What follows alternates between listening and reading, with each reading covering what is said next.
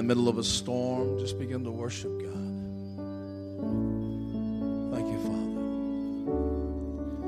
Lord, I thank you in Jesus' mighty name that we have authority over the elements. That you are truly Lord in every situation, and we honor you, Lord. We magnify you, Jesus. Oh, hallelujah. Hallelujah. Thank you, Father God. We cast every care, Lord God, on you tonight. Every care tonight, we cast this on you. Oh, hallelujah. You're Alpha and you're Omega. You are our beginning and you are our end. Oh, God. Thank you, Lord. Hallelujah. Oh, hallelujah. Thank you, Jesus. Thank you, Jesus. Thank you, Jesus. Thank you, Jesus. Just obey the Holy Ghost if the Lord's leading you at all tonight. Just obey the Lord tonight. Oh, we worship you, Jesus. We worship you tonight, Lord. Thank you, Lord. Thank you, Father God. Thank you, Lord. Oh, hallelujah. Thank you, Lord. Thank you, Father.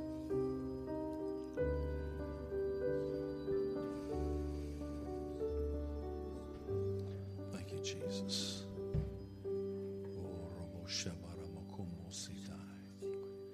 Glory to God. Hallelujah. Thank you, Lord. Thank you, Father. Amen. Amen. All right. Amen. We serve an awesome God, do we not? Jesus said, my peace I leave with you, not as the world gives. My peace I give to you. What a peaceful atmosphere. Let's make a confession to our neighbor tonight. How about that? Tell your neighbor either to the left or to the right of you. Tell your neighbor, I'm a champion.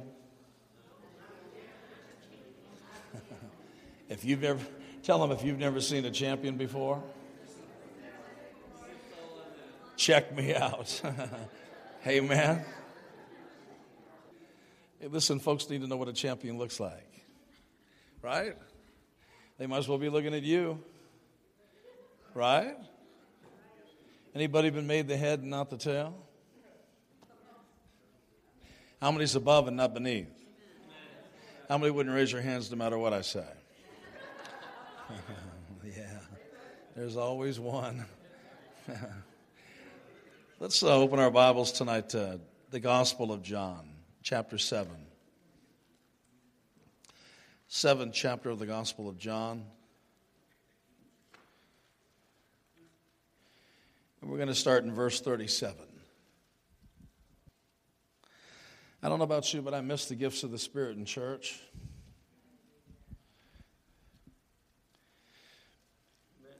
I truly do. I move in the gifts of the Spirit in my own private life. You know, I mean, I'm not safe to go to the store with. No, really, it don't matter. I mean, the Lord speaks to me. I don't care where I'm at. If I'm at the post office or whatever, I'm going to make sure that I minister to somebody. So I just love the gifts of the Spirit. They're God's way of opening doors. And the fruit of the Spirit is so much more important. You know, the love of God and the joy of the Lord and the peace of God. But the gifts of the Spirit are very powerful. And I think that it's time for the church to start moving in the gifts of the Spirit again. I really do. In John chapter 7, look at verse 37. Verse 37 says this: on the last day, that great day of the feast, Jesus stood and cried out, saying, if anyone thirsts, let him come to me and drink. You know something? I'm not going to tolerate this anymore. Last night I battled an oppressive spirit all the way through the message, all the way through the service. And I'm not going to entertain this any longer. Right now I take authority over any distractive spirit right now in Jesus' name. I come against any form of view or opinions or hard-heartedness or whatever it might be. Any kind of demonic presence in the name. There it went right there. In the name of Jesus, I bind it up. It will not fool with me any longer. I will obey the Holy Ghost. I will do what the Lord's told me to do, and then I'll move on in Jesus' mighty name. But I'm not fooling around now, okay? All right? I'm not going to deal with that any longer. Let me tell you something. The enemy wants to fight what God wants to do around here. Okay, God has got plans for this ministry, and you better just make a decision to get on board, because God is going to have his way with New Life Church. Okay? I'm telling you, I remember when I first started coming here, I could see all kinds of things that I wanted to say, and I thought, I can't do that. Huh? Hey, you're a grandmother. Don't fool with me. That's my sister right there. See, if there's anybody that knows how to wreck tradition, it's Jesus. You just got to understand that. You got to remember that Jesus is the master of getting people out of ruts. Okay? And now, on the last day of this feast, there was a traditional thing that they would do. They would get into this processional, and they would begin to pour water out of a laver on parched ground as a shadow and type. They were celebrating things that they didn't even know that really was going to happen. It was just more of a ritual thing of what they would do. And really it was a shadow and type of the coming of the baptism of the Holy Spirit. And they would pour water out on ground, parched ground, until they would get to a pool. And they would dip into that pool, and they would go all the way back doing the same thing. They were going through a ritual. They were going through a routine. They were celebrating something that they didn't even realize in their hearts was one day going to be a manifestation in the earth. And Jesus stopped them. And he said, hey, listen, one day something's going to happen. I'm going to go to Calvary. I'm going to go to the grave. I'm going to resurrect. I am going to go to heaven, and I'm going to send back into the earth somebody just like me called God the Holy Ghost. And he's going to take up residency in every person that will receive him. Jesus said this to a woman at a well in John chapter 4, one of my favorite stories in the Bible. Here the Bible states that this woman is at a well at the 6th hour. Now, according to the 5th chapter of Judges, starting in verse 15, we realize that women gathered at the well at the 9th hour as an act of, intermingling and celebrating and kind of getting prepared for the next day. So for her to be there at the 6th hour tells us that she's out of sorts with herself as well as society. 6 is the number of man. And we know that she's had problems in her life. She's not only had 5 husbands, but the one she's living with, she's so racked by life, she's not even legally, committed to. She's just existing with him. But all of a sudden, the 7th man in her life appears. The man of completion. And he lets her know that if you continue to drink from this well, you'll always be thirsty. But if you drink from what I have for you, you'll never thirst again. He was letting her know that you didn't have to be bitter because you've been through some things in life. You didn't have to be bruised and broken and bereaved and battered by the things that you've been through. That you could actually have an experience with me that would release you from things that you can't even commit to anymore. So he stops this processional and he says, if anyone thirsts, let him come to me and drink. And he goes on to say, he who believes in me, as the scripture has said, out of his heart will flow rivers of living water. Now, one thing I love about the Bible is it's God's ultimate truth. In Genesis chapter 2 and verse 10, the Bible says that God starts this book with a river. This river begins to water everything that's in the garden. The tree of life, the tree of good and evil. In Revelation 22 verses 1 through 5, God ends the book with a river. Everything about the kingdom of God is a flow from the Holy Ghost. Come on, amen. And see, the tree of life that is watered in Revelation 22 states that the leaves of this tree are healing for the nations. So what I suggest to you is this: what is in you and what flows out of you is healing for everybody that comes into contact with you. That had the Presbyterian Church on their feet. They never heard anything like that before. Are you with me tonight? So I want to encourage you tonight. Joel chapter 2, verse 28. Peter standing up on the day of Pentecost in Acts chapter 2, verses 16 through 18 says this: "But this is that which was prophesied by the prophet Joel. And it shall come to pass in the last days, saith God, I will pour out my spirit upon all flesh, and your sons and your daughters shall prophesy. Your sons and your daughters shall prophesy. And your young men shall see visions, and your old men shall dream dreams." That's the reason why I don't dream. And on my servants and on my handmaidens I will pour out in those last days my spirit, and they shall prophesy. Everybody shout, they shall prophesy. If there is one gift of the 9 gifts of the Spirit that you're supposed to covet, it's prophecy. You are supposed to covet to prophesy. Now, there are fruits that begin to be developed and matured in your life when you begin to covet to prophesy. You see, this is why I just wanted to walk around a little bit, in this moment of just, quietness, just to make sure that you had an opportunity to extract out of the atmosphere what I'm sensing in the atmosphere.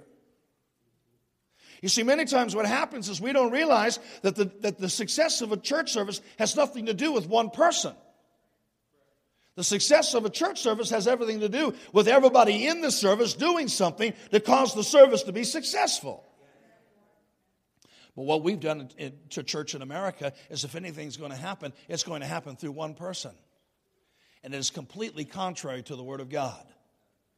You see, when we come together, we're all supposed to have something. We're supposed to bring something to the table. Somebody's supposed to have a psalm. Somebody's supposed to have a revelation. Somebody's supposed to have an interpretation to a tongue. Somebody's supposed to have something. Are you listening? So when we come to church, my friends, when I begin to meet with the Lord and the Lord began to talk to me about some of the coming events that were coming on the face of the earth, the Lord told me, He said, listen, you're going to have to learn how to minister differently. And I said, what are you talking about? He said, you are too quick to act on word of knowledge and prophecy. You never give the people an opportunity to pick up on what you pick up on. You never give them an opportunity to extract from the atmosphere and pull it into tangibility. He said, you just need to slow your roll. So I just come to church and I just, worship the Lord and listen and pick up on what the Lord wants me to pick up on, and then I'm patiently waiting, and making sure that I don't get ahead of what God might want to do through you. Okay? I am expecting by the end of this service tonight that God is going to start doing things through you. Thank you for the one person that's excited about that. 1 Corinthians 14, verse 31 says this: "For you can all prophesy one by one, that all may learn and all may be encouraged."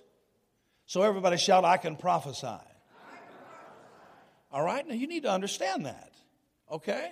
Now let's just clear up some fear factors that people have with prophecy. Because the number one reason why people don't move in the gifts of the Spirit is because they're afraid. They don't want to miss it. Okay? Can I encourage you? You're going to miss it. Now, is God going to wait in the wings to judge you and be critical towards you and be mean? Absolutely not. How many realize that your children didn't fall out of heaven perfect? Some of you might think that they did. But your children had to be taught. They had to be trained. And how many realize that they didn't get it the first time around? Come on, amen? So you're going to miss it when you begin to operate in the gifts of the Spirit. What do you need to do? You need to be around somebody that loves you enough that can come to you and say, "Hey, listen, I don't want to squelch your spirits. I want to just tutor you a little bit. I want to mentor you a little bit. I want to help you. I want to help precise this thing and skill this thing and dial it in." Yeah, I had a lady tell me one time, she says, I want to prophesy, but I don't want nobody to correct me. I said, sit down, lady. Just sit down. All right? In fact, why don't you just go home? Because that ain't going to work. Are you listening? Everybody is going to miss it. Does that mean that you have spoken some kind of idle word? Absolutely not. An idle word is when you speak about somebody, an unprofitable thing about somebody. Let no corrupt communication proceed out of your mouth, but that which is edifying and exhorting to the hearer. An idle word is when you have nothing good to say about somebody. Well, if I miss it, am I blaspheming the Holy Spirit? Absolutely not. Blaspheming the Holy Spirit is basically saying to the Holy Spirit that I don't want to receive Jesus. You can't be forgiven of your sins, but receiving forgiveness in this life. But if you reject it, your sins will precede you to the throne. So there's no forgiveness in this life, nor is there forgiveness in the life to come, or the life to come. So blaspheming the Holy Spirit is saying no to Him when He's trying to draw you to repentance. It has nothing to do with you missing it, trying to obey God. Okay? So we have to learn how to do this. Amos chapter 3 and verse 8 says this, the Lord God has spoken, who can but prophesy? You see, when the Lord has declared something, you can't help but pick up on it. And if you pick up on it, God will give you an unction to obey Him and to prophesy. Numbers chapter 11 and verse 29, Moses said this, I wish that all of God's people were prophets. And see, here's the thing. That's about as close to being a prophet as you'll ever get, is when you begin to prophesy. Okay? But let's understand the gift of prophecy. Revelation 19 and verse 11 says this, the spirit of prophecy is the spirit of Christ. 2 Peter chapter 1, starting right around verse 23, it begins to talk about how the Old Testament prophets were prophesying of the redemptive plan of God to come into the earth, or the life of Christ. So when prophecy flows through you, it is the Spirit of Christ with the redemptive plan of God on His mind and on your heart. Okay? All right? So just because you prophesy doesn't mean that you're special. All right? Because what can happen is God can start using somebody, and there's something that will creep into somebody's life called pride. And they will think that there's something special, when all they really are is an activated member of a body. Okay, so what I want to encourage you to do is stay away from parking lot prophets. If they don't have the backbone to prophesy publicly, they should not be allowed to prophesy in the parking lot. Okay? And just because you prophesy does not make you a prophet. 1 Samuel chapter 10, verses 10 through 12. All of a sudden, Saul's running with the prophets, and he's prophesying, and next thing you know, everybody thinks that he's a prophet. He's not a prophet. He likes to kill prophets. But when you get around the spirit of prophecy, when you get around a prophetic office, I'll tell you what happens. You begin to get an itch to obey the gifts of the Spirit. You get stirred up in your DNA. You see, whether you realize this or not, everybody that came to church last night and came back tonight is prophetically geared. You need to take heed to who's here tonight, sir. Because these are the ones that God has made a deposit into their spirits, called a prophetic nature. Not called to be prophets. Maybe some of you might be called to be prophets. But that will take time, and that will take mentoring, and that will take being under authority so that you can be raised up correctly to have a heart for the house. Okay? But everybody in this meeting tonight has a prophetic drive. How many realize that you didn't ask for the DNA that you got from your parents? Some of you got some ugly that you probably could have done without. Isn't that right?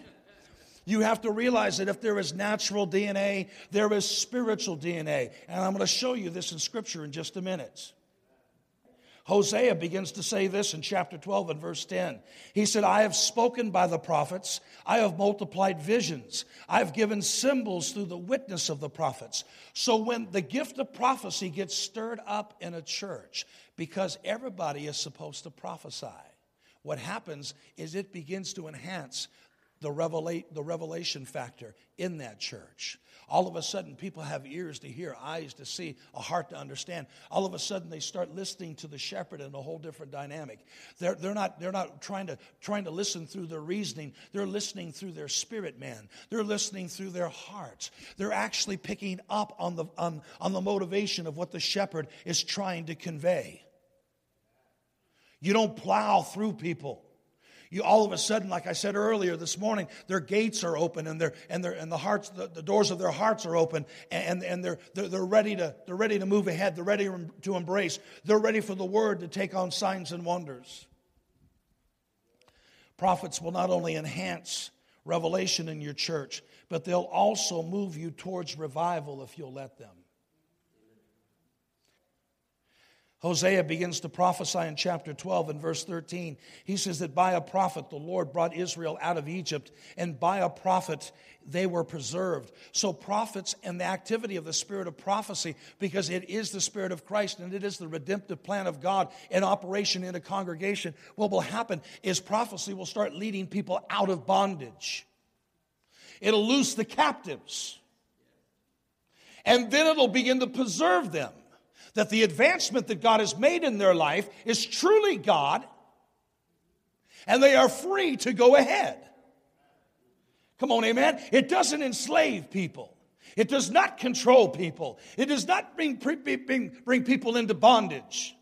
It liberates people. The true spirit of prophecy sets you free. It taps your potential. It brings you out of your insecurities. It draws you out of your inferiorities. And it begins to let you know what God knows about you. You see, you catch this by the Holy Ghost. When you are around a prophetic office, you know how they're looking at you? They are not looking at you the way life has formed you. They are looking at you the way the purpose of God has created you. So I never look at anybody's shortcomings. But somebody's shortcomings don't mean nothing to me. They are one exposure to the spirit of revelation, one exposure to the true redemptive plan of God to break out and break forth and to come into the trueness of who God knows them to be. So you got to be careful about judging people out of season. Just because they might look like they're in their winter season doesn't mean that spring's not on the way. Come on, amen. All right? Let me encourage you when you have time to look at this. This is powerful. Amos chapter 7, verses 10 through 17. It talks about what happens when there is no prophetic voice. You know what happens? Marriages get ruined when there's no prophetic voice. You better pray for the prophets. Because what we've experienced in America has been pathetic. It has not been prophetic. In fact, my friends, if we had a resident prophet in every spirit-filled church, I'll guarantee you half of what goes on in that church would not go on. When there is a prophetic residence, I'll guarantee you there is no humanism tolerated. Sin is sniffed out, and victory is constantly on the forefront. But you begin to study what happens in the book of Amos. Marriages are ruined because of the lack of a prophetic influence. Children never reach their destiny because of the lack of a prophetic influence. Come on, are you hearing me? People's lands are taken from them. Their assets and their livelihood are ruined because they don't have the presence of a prophet in their life. On and on and on. My friends, you need to pray for prophets. I mean true prophets. Prophets that are not afraid to look into somebody's life and say, you know what? That is going to be detrimental if you don't turn from it. Come on, amen? See, the problem is we don't want nobody getting close enough to really find these things out about us. But the fact still remains, the prophets are alive and well. Are you listening?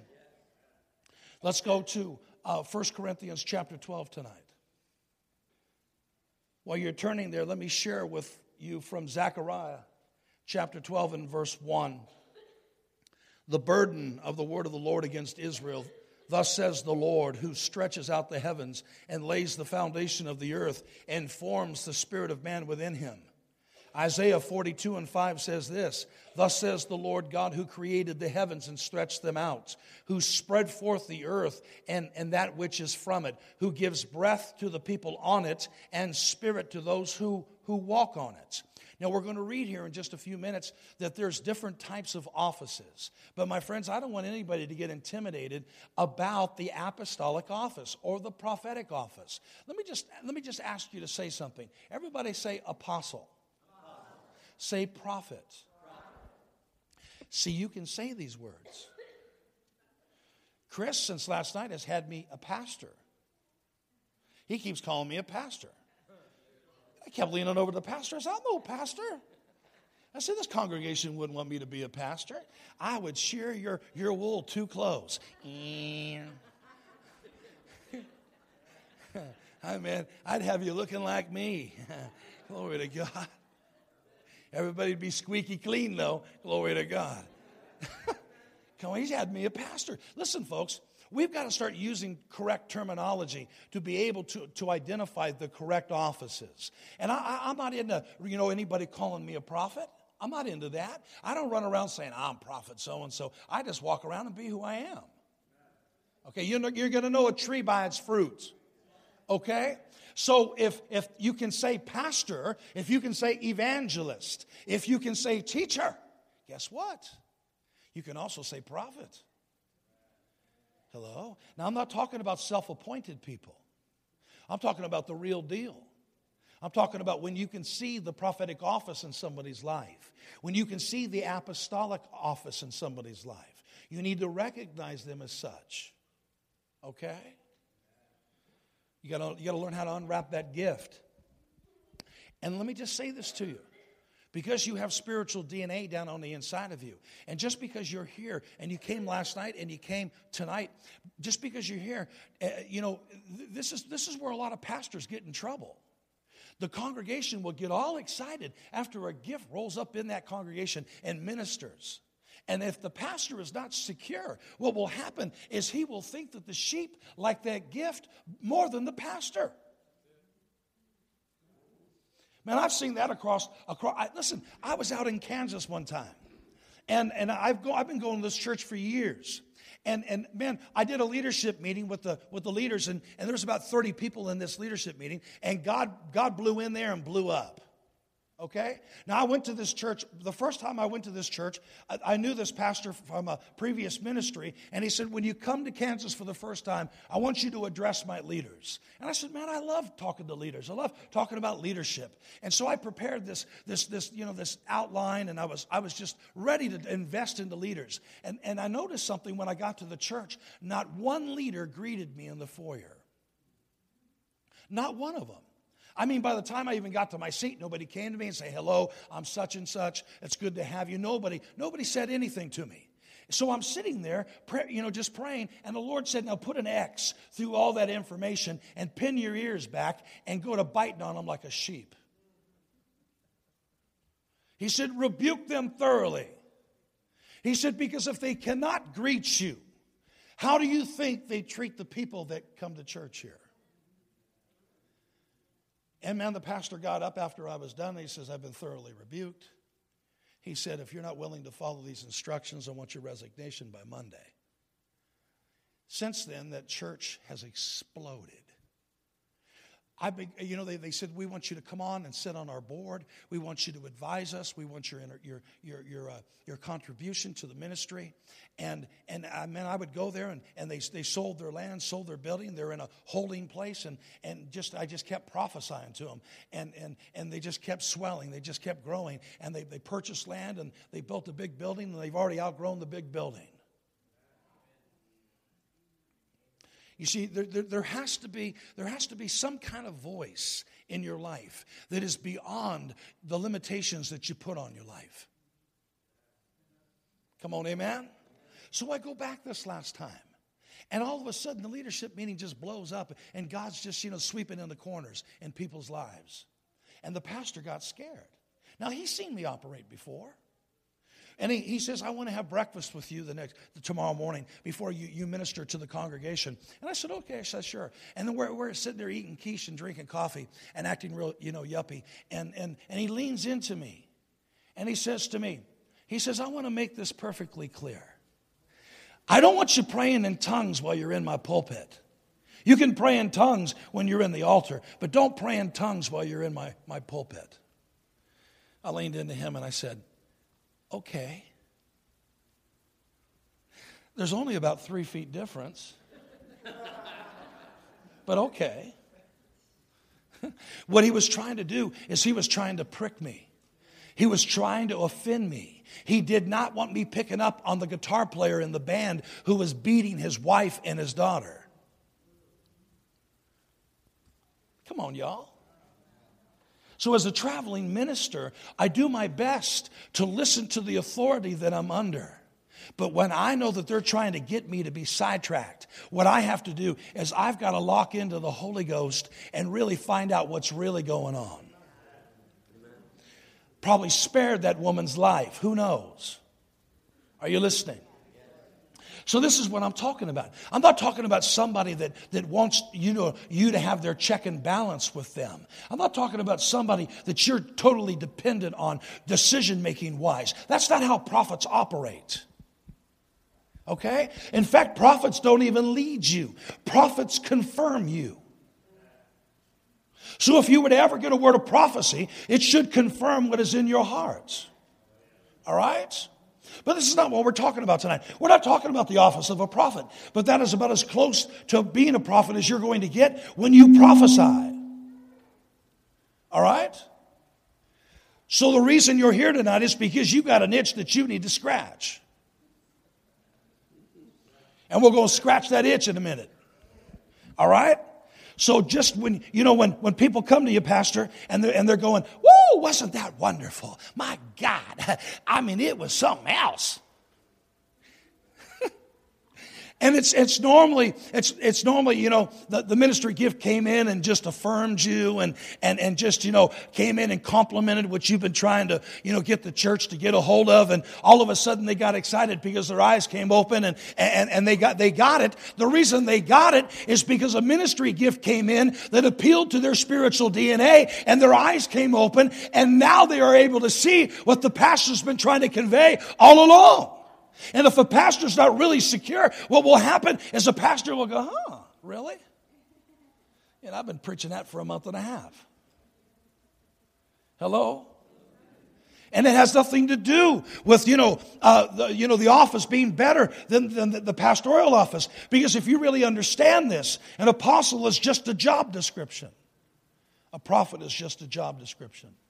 They're not in any kind of hierarchy with one another. One's not any special or that's not good grammar, is it? One's not any better.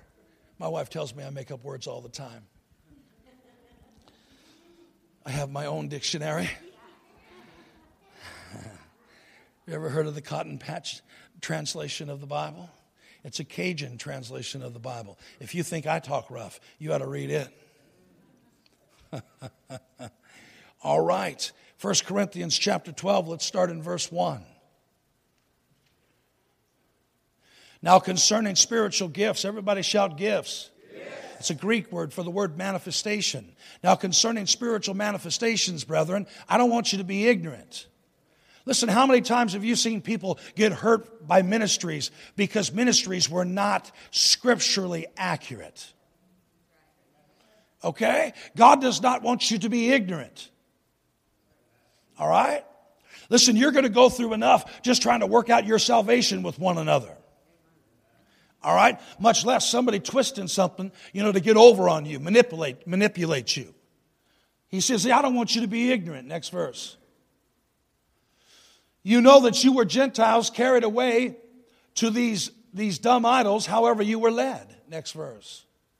Therefore, I make known to you that no one speaking by the Spirit of God calls Jesus accursed. And no one can say that Jesus is Lord except by the Holy Spirit. So therefore, blaspheming has nothing to do with the picture. Next verse. There are diversities of manifestations, but the same Spirit. Everybody shout the same Spirit. Same Holy Ghost that operates in the gifts of the Spirit. Same Holy Ghost that operates in apostles and prophets, evangelists, pastors, and teachers, and in the laity of the church. It's the same Holy Ghost.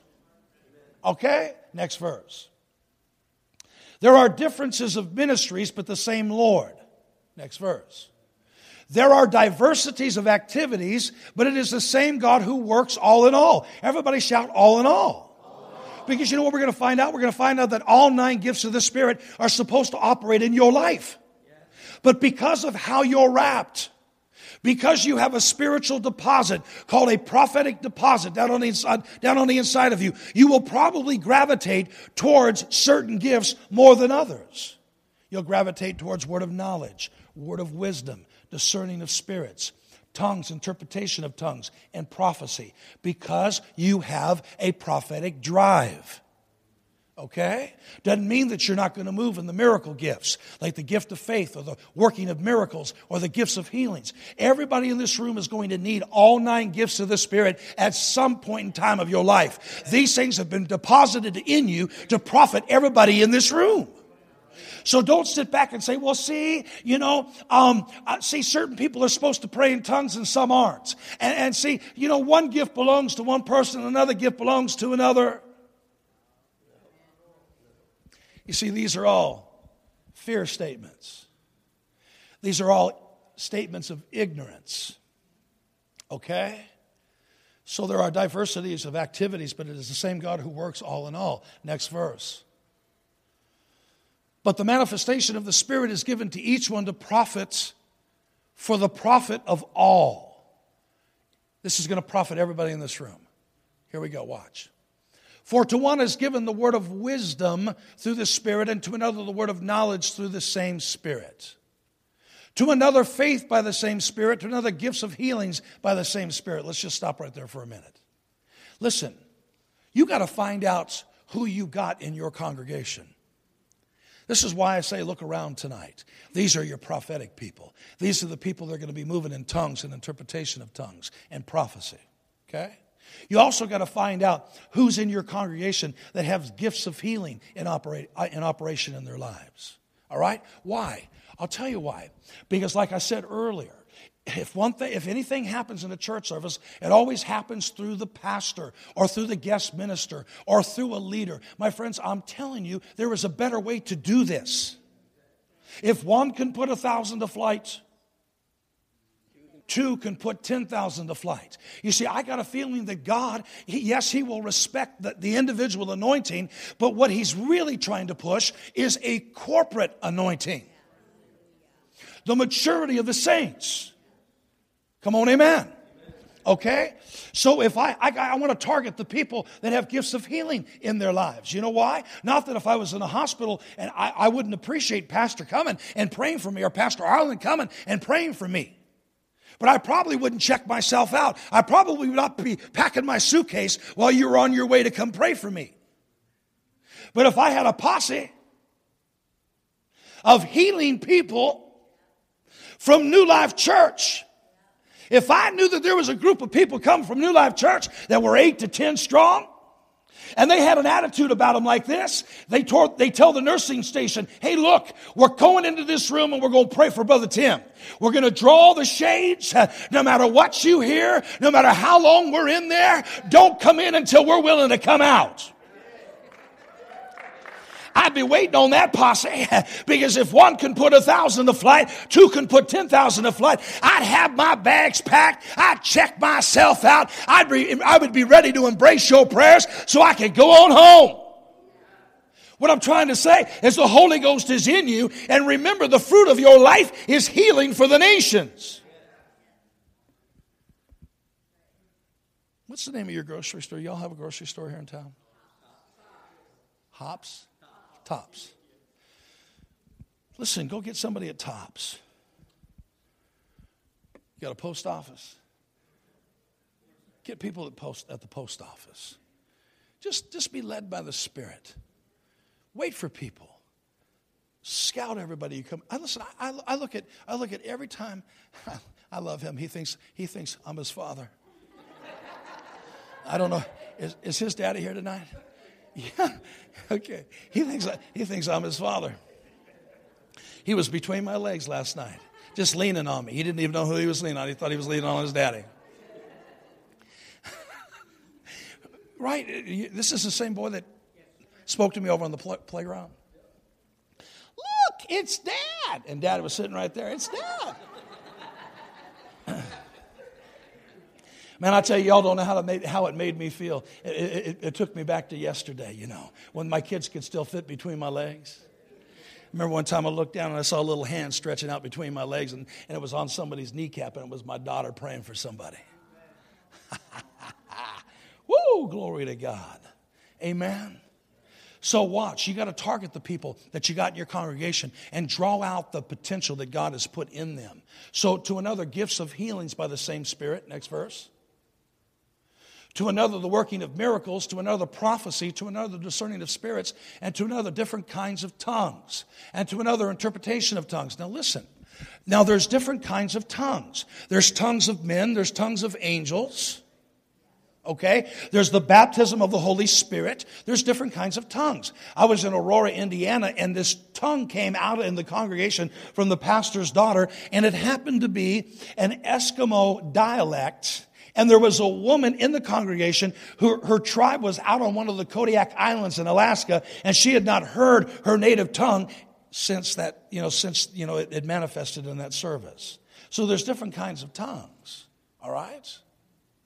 To another, working of miracles. To another, prophecy. Another, discerning of spirits. To another, different kinds of tongues. And to another, interpretation of tongues. Next verse. But one and the same Spirit works all these things. One and the same Spirit that moves through the apostle, prophet, evangelist, pastor, and teacher. Same Holy Ghost that moves in all 9 gifts of the Spirit. Works all these things, distributing to each one individually as He wills. Watch this.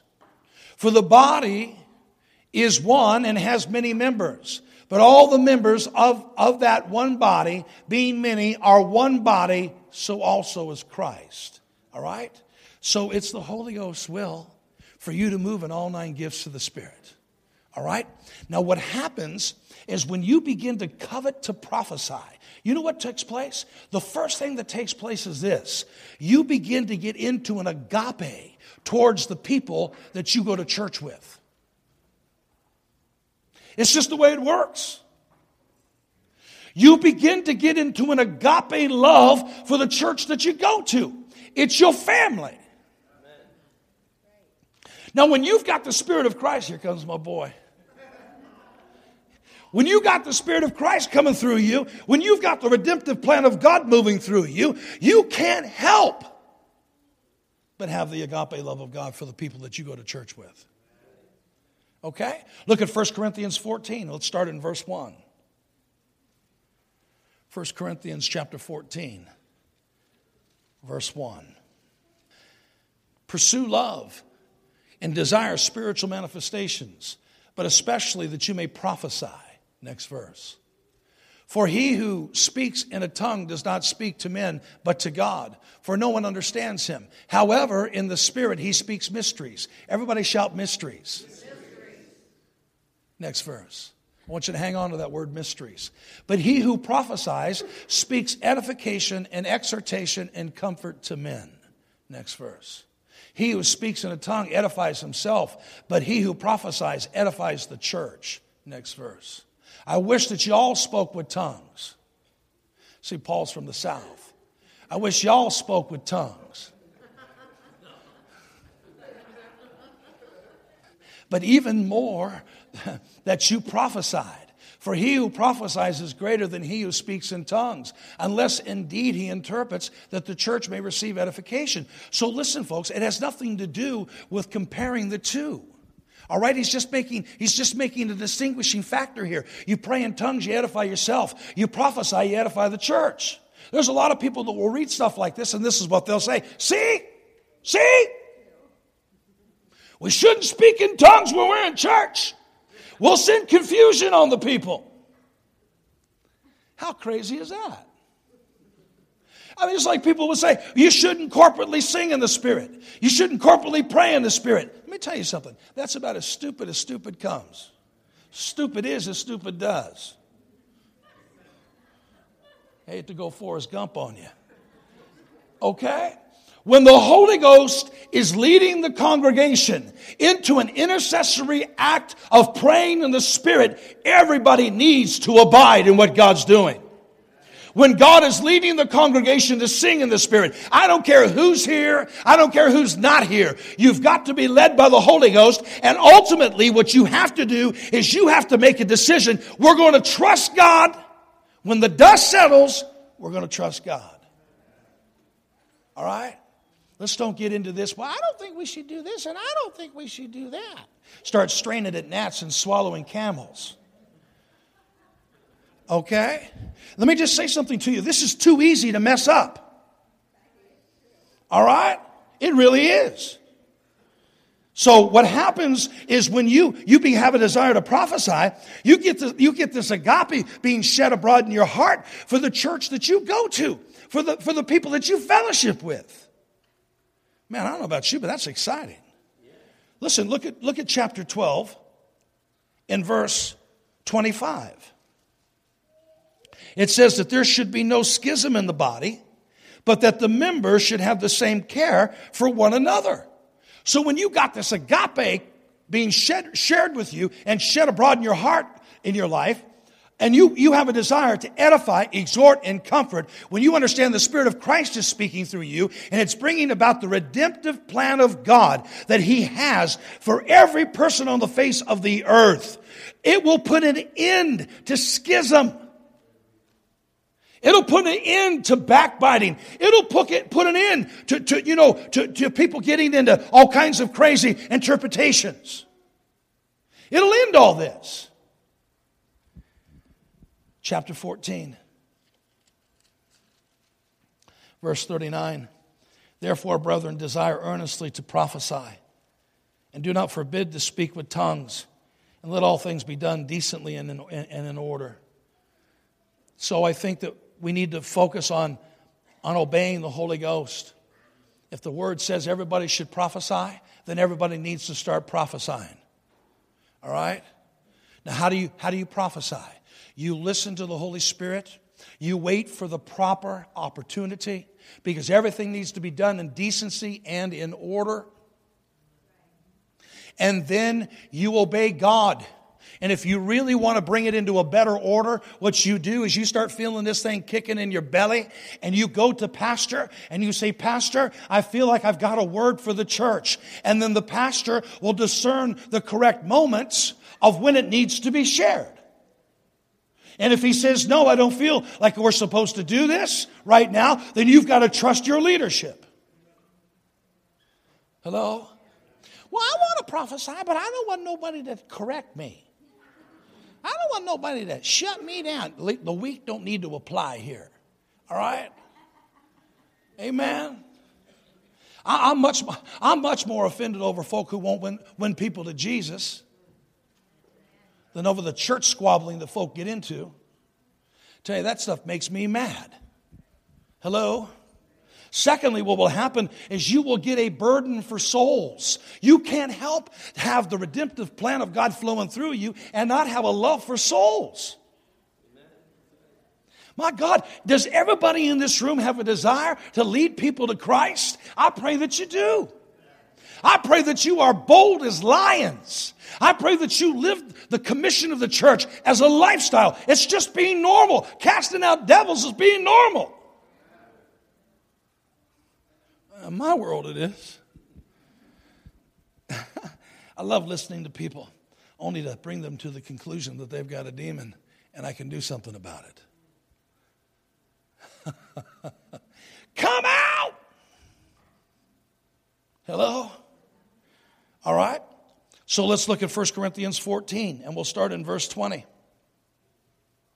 You have a love for souls. Now you need to follow this, because the Holy Ghost will cue you up. And man, if you have a desire to prophesy in any way, I'll guarantee you, He will make you sensitive. Brethren, do not be children in understanding. However, in malice be babes, but in understanding be mature. All right? And let me just say this. Don't get into prophecy competition. Well, she got to prophesy last week and I can't prophesy this week. Come on. Is that really the redemptive plan of God moving through you? Is that really the Spirit of Christ moving through you? Hello? You gotta learn how. You got to learn how, not only how to prophesy, but you've got to learn the people that labor among you. Okay? Maybe, just maybe, the pastor is not feeling in his spirit that person is really called to bring. I had a lady one time prophesy, and why the pastor let she do this, I have no idea. She got up and started prophesying. She says, talking about Ricky and Lucy Ricardo, and how Cinderella was coming in on a tomato, and I said, are you kidding me? Hello? Maybe the pastor's discerning something. And if the pastor says no, then no should be good enough. Okay? But if you have a desire to prophesy, and this gift wants to operate through you for the edification, exhortation, and comfort of the church, I'll guarantee you, he will make room for your gift. All right? So everybody understand this. And let me just say this to you. You got to catch this by the Holy Ghost. Kingdom people never have to be told no. You know why? Their thoughts and the pursuit of their heart is never selfish. So kingdom people never have to be told no. Okay. Brethren, next verse. Verse 21. In the law it is written, with men and other tongues and other lips I'll speak to this people. And yet, for all that, they will not hear me, says the Lord. Next verse. Therefore, tongues are not for a sign, not to those who believe, but to unbelievers. But prophesying is not for unbelievers, but for those who believe. This is why when I prophesy to sinners, I never say, thus saith the Lord. Okay, they don't get it. They don't understand that. All right? I mean, they think that I'm some kind of a tarot card reader anyways, or some kind of, medium or something like that. They've never seen prophets before. The world hadn't. All right? Therefore, next verse.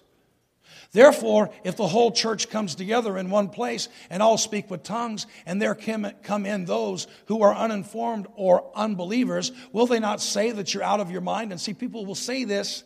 Now, let me just encourage you. There's one word here in this chapter that will clear up any kind of confusion. It's the word speak or the word speaking. Okay? It has nothing to do with the church corporately praying in tongues. If that's the way the Spirit of God is leading the church, then just flow with it. Singing with other tongues, just flow with it. Don't worry about who's here or who's not here. God will sort it out. Okay? People will read stuff like this and they'll say, well, see there? See there? And it'll become a legalistic ploy or a legalistic move to shut down the move of the Holy Ghost. I say we just be led by the Spirit. Oh, amen. I used to have people come to me all the time when I was doing apostolic work, and they would always tell me, we got relatives in church. It's a holiday season. Can you just maintain? Can you just, tone it down a little bit? Can you just scale it back? And I said, what? I said, I got one shot at your dysfunctional family. And you want me to behave? I said, absolutely not. I said, I don't only spit on the front row, but I'll reach the third row in this message. This song's got truth. I spit in a preacher's eye 3 times through the course of a message one time. Versailles, Indiana. He got up after the service and he said, I really didn't hear a whole lot of what he said tonight, but I'm seeing pretty good.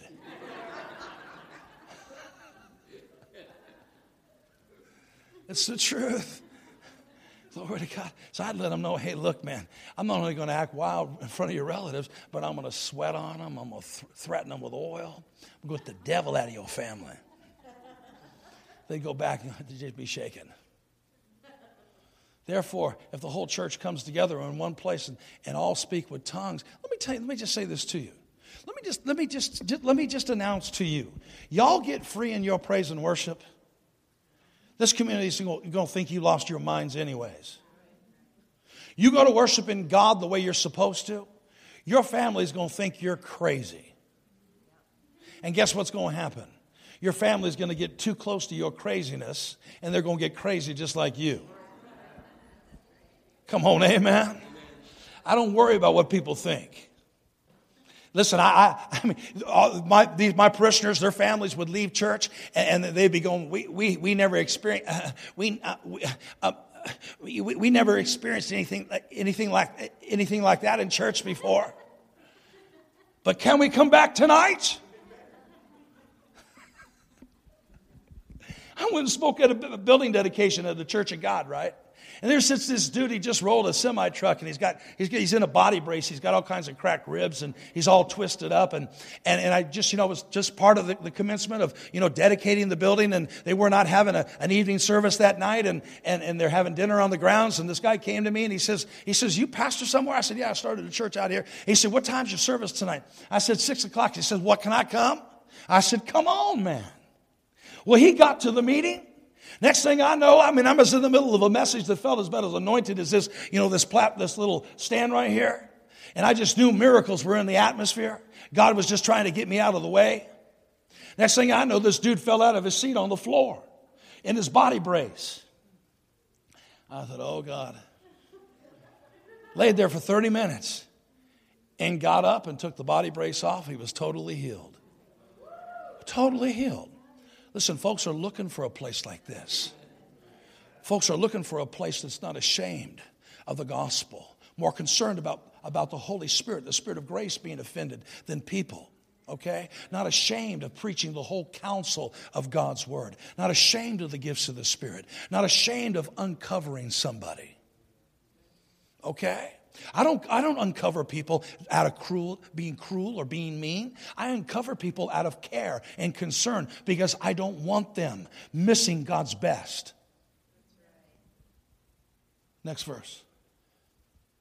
But if all prophesy and an unbeliever or an uninformed person comes in, he is convinced by all and convicted by all. All right? And thus the secrets of his heart are revealed. This is why most people don't want the gifts of the Spirit in operation in the church. It's because their laundry is going to get aired. Okay? In fact, if you resist this, you know what God will do? God will yank your skirt up over your head. That's scriptural. It's in the book. Otherwise, I wouldn't say it. Okay? Amen. So listen, a lot of people are afraid of this stuff when you shouldn't be afraid of it anyways. You should live a life that is pleasing to God and it's pure and it's right. And none of us are perfect, okay? And if we happen to get a personal word, I'll guarantee you it is going to be so wrapped up with edification, exhortation, and comfort, it will basically say, look, it will put a fire in you to renounce what is trying to drag you under. And it'll put a buoyancy in you that will lift you up and cause you to go on free in life. So thus the secrets of his heart are revealed, and so falling down on his face, he'll worship God and report that God is truly among you. Now, when was the last time that happened around here? You better get used to it. I said you better get used to it. You host the presence of God, you better get used to it. They'll come from the north, the south. Every time I say that, I get this rush in the Holy Ghost. It's like the Holy Ghost trying to blow me over. Come on, amen. I'm telling you, it's coming. In fact, the Lord just checked me. He says, what do you mean it's coming? It's here. And all you got to do is stir it. Just stir it. And it'll get stronger and stronger, and people will come. They're looking for a place like this. They'll come from the north, the south, and the east, and the west. And when they come in here, they're going to need people that are prepared to minister. Next verse. How is it then, brethren, whenever you come together, each of you has a psalm, has a teaching, has a tongue, has a revelation, has an interpretation. Let all things be done for edification. Okay? And if anyone speaks in a tongue, let there be 2 or at the most 3, each in turn, and let one interpret. Now this takes some sensitivity. Somebody gives out a message in tongues. Listen, If you feel the leading of God to interpret those tongues, start giving an interpretation. Give out what you're seeing. Get out of you what God's saying to you. And if there's more to that tongue, interpretation-wise, somebody else will kick in. Okay? But listen to this. You ever been in a church service where a message in tongues was given and nobody interpreted it? And there was that awkward silence for about 20 seconds? You could hear people breathe. Right? And nobody interpreted? I'm going to show you why. Next verse. But if there was no interpreter, let him keep silent in the church and let him speak to himself and to God. Watch. Let 2 or 3, everybody shout it. So there has to be a prophet here. If there is not a resident prophet in a born-again, spirit-filled church, that church is not operating at its best. Come on. Different kinds of prophets. Local prophets, regional prophets, national prophets, international prophets. A local prophet has no business fooling around with regional information. A regional prophet has no business fooling around with national information. A national prophet has no business fooling around with international information. You function at the level that you're called to function at. Come on, amen? Okay? This is one of the things that I'm being scoffed at again. Well, I just don't see where the Bible says that you should have a resident prophet. Well, okay, I can't find terminology in the Bible there, it says that either. But I can't find where the Bible says that James was the governing apostle at the church in Jerusalem, but we all know he was. You can't find that terminology in the Bible, but we all know it's the truth. Okay? So what do? We understand that the Scripture teaches. Then in the book of Acts, chapter 15, verse 32, Paul never went anywhere to establish a church without carrying a prophet with him. All right? Ephesians 2 and verse 20, it says this, the foundation of the church is the apostles and the prophet. 1 Corinthians 12, verse 28 says this, God's appointed in the church first apostles, secondly prophets. So prophets need to be in the church. And listen, I will tell you this. An apostle and a prophet will probably be more driven by the agape love of God than the other 3 offices. Okay? It's because they're governmental offices. All right? They have to be so precise it's not even funny. All right? Otherwise you can do more damage. So you let 2 or 3 prophets speak and let others judge. All right? Next verse. Oh, is that the end of that? Is the computer froze? But if anything is revealed to another who sits by, let the first keep silent. Next verse. For you can all prophesy one by one, that all may learn and all may be encouraged. Okay? So when the laity does not pick up on the interpretation of a tongue, you better pray that there is somebody that's prophetically geared in the midst. Okay? I encourage this house to start grooming your prophetic people. Find out if they're called to function more than in tongues, interpretation of tongues and prophecy. Find out whether or not they really are being groomed by God to move into a prophetic or a prophetess type office. Okay? Yeah, I'm telling you, it'll edify, exhort, and comfort this church. It'll put guards at every entrance spiritually of this church. And I'm telling you, it will keep this congregation from unnecessary things happening in it. Okay? And thirdly, what happens is when you begin to covet to prophesy, what happens is you get this overwhelming authority as a believer operating through you. Look at the 3rd chapter of Ephesians. Ephesians chapter 3, verse 8. 2 Timothy chapter 1 and verse 6, Paul said this to his son in the Lord. Stir up the gifts of the Spirit that are in you by the laying on of my hands. Stir them up. Watch this. Ephesians 3 and verse 8. To me, who am less than the least of all the saints, this grace was given. Oh my. Hallelujah. Let me just say this to you. Our time together has been ordained by God. Sandy and I are eating lunch together, and I went through a time warp right there at the table. 3 months ago, the Lord gave me a night vision of me sitting in your gymnasium talking to Sandy, and all of a sudden my body caught up with where my spirit had been traveling today. All right, now I hope that doesn't sound too freaky to you, but the world calls it deja vu. I call it the Lord preparing me to meet somebody. Come on, amen. And I've been seeing angels since I've been here. Okay?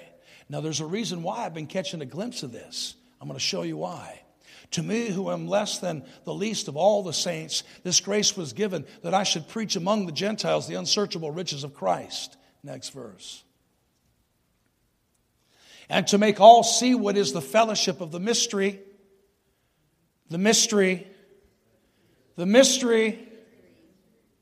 which from the beginning of the ages has been hidden in God who created all things through Jesus Christ, to the intent that now the manifold wisdom of God might be made known by the church to the principalities and powers in heavenly places. Now everybody hang on real quick here, because that is not where your warfare is. Yes, the church has an expression, but your warfare is not in the second firmament, okay? Revelation 20 and verse 1, God sent an angel to bind Satan for 1,000 years with a chain and throw him into a pit. He didn't send you. Angels war in the second firmament. You and I illustrate and walk in authority in this first firmament. Okay? So watch. The church is called to make known to the principalities and powers in heavenly places. Next verse. According to the eternal purpose which he accomplished in Christ Jesus our Lord. Understand this. Understand that when angels start showing up in a service, it's basically an announcement. I was in Newport Richie, and I was preaching, and all of a sudden I started seeing angels show up, lining the walls of the church. And I said, Father, what is this? He said, son, you need to understand that when angels start showing up, especially in a corporate meeting, it's me making known to the church that I personally have dealt with the principality. The angels are here to be ministering spirits sent to minister unto the heirs of salvation. The angels are here for you to start illustrating and carrying out the redemptive authority that you have as a born-again believer on the face of the earth. For you to be free to engage with the Holy Ghost with no complications, no reservations, and start moving in the power that the Holy Ghost wants to move the church in.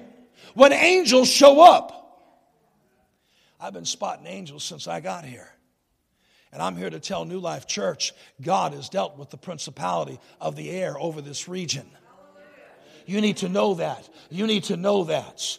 You don't need to listen to anybody but the Holy Ghost right now, because it's time for this ministry to step on the accelerator and start moving ahead in the prophetic fulfillment that God has for this ministry. I'm telling you, the days of struggling, the days of being a plowman is over. It's time for you to be a reaper. It's time for you to start moving in the harvest that God has for your life.